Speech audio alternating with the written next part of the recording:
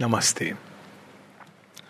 So there is a sweet little poem of Sri Aurobindo, rather a clever little poem, because its name is epigram. Epigrams are a very clever and witty way of communicating something, bit with amusement. You will see it in Bhartari's Niti Shatakam. Clever way of saying something. He says, there are animals who don't have horns and don't have tails and claws. Now, and walk on 2 feet. He makes it very obvious. So it's a clever way of saying that who are these animals?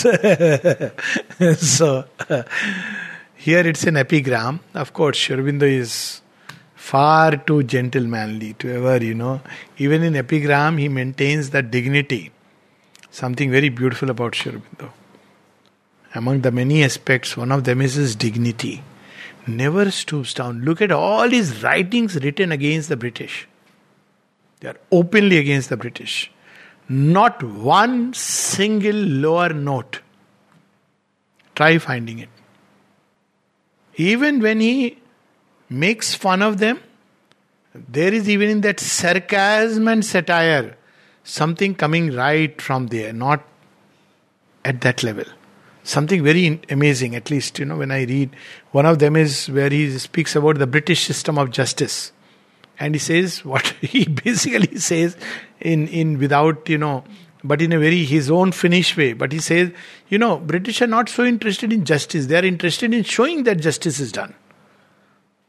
So they will have, and that's the system we follow, no? So hundreds of witnesses. At the end, it's not that you are doing justice, but you have given an impression that you have done everything to render justice. And if you read that, that's why many people didn't understand whether this goes into sedition or it doesn't go into sedition. Because of his way of writing. Even the fiery speeches don't carry a low note. It's something, I don't know of a second person who has ever emulated it, at least from what I have read. Epigram. Read Ilion. He describes the scene, everything. It's about a battle. But again you will see that no lower note. Even when he describes the most romantic kind of love, there is in it beauty and courage and valor and, strength and leap like a lion, but still, it maintains a height. So, epigram. If thou wouldst traverse time with vagrant feet, traverse time, that's worth traversing.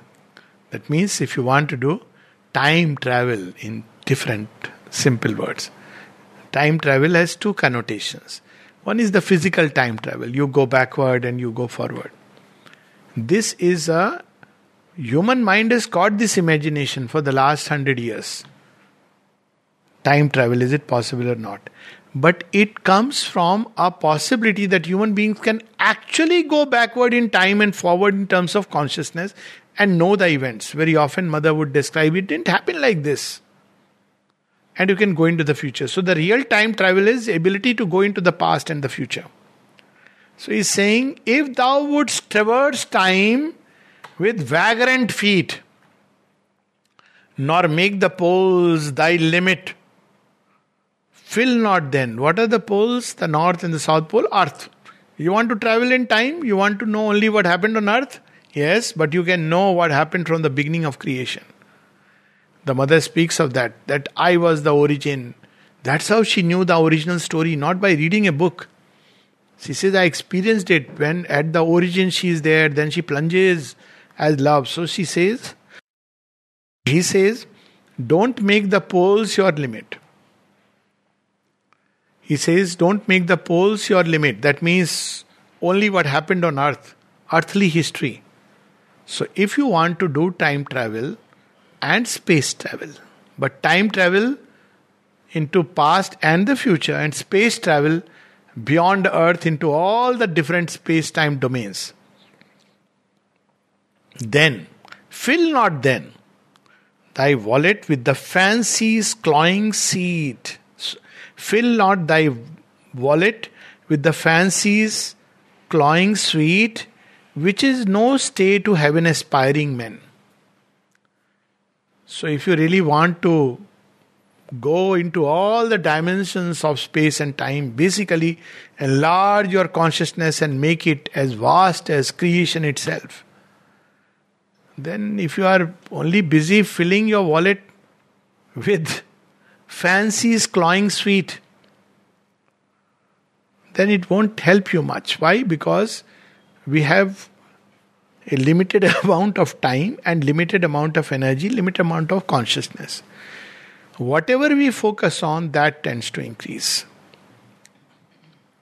So if you are busy filling your wallet, be busy filling your wallet. See this recently, that very interesting paradox. So this man, what is Bezos? What is his name? The businessman. So this man wanted to have a space travel as a tourist, space tourism, for 11 minutes, I think, for which he gave a fortune. He has earned billions and billions of dollars, and edging out somebody else who also, wanted. So he wanted to be the first one.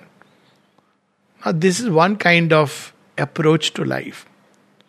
You go into space, you come back, you are dependent on again that machinery, money and everything. Okay, you had a momentary aha experience. But that is the utmost that this can take you. This is actually a peak limit. Imagine spending all your life, time, energy so that I can spend 11 minutes in space. All right, it's not that it's a small achievement. But a much greater achievement is when you explore the inner spaces. Then you go really beyond not just this material space, but beyond this material space. Not just this time, last 100, 200 years, and project yourself 20, 30 years, but far back and far ahead. That's what yogis do. Sri Aurobindo, he had this triple time vision, which he often documents in records of yoga as T3, where he sees the past, the present and the future together. So what should we do? You are saying don't be busy filling your wallet, but there is a clause, if you don't want to do it, okay. So what should we do? So he says, but follow wisdom, since alone the wise can walk through fire with unblinking eyes. You have to walk through the wall of fire. The fire that has built these worlds, all the system of worlds. Fire is that original energy. So you have to go through it. And when you go through it, then you develop that inner capacity after purifying of all the dross. Fire is at once the purifying energy. Fire is at once that takes you forward. Fire is the fire of aspiration. Fire is ultimately that divine energy in us.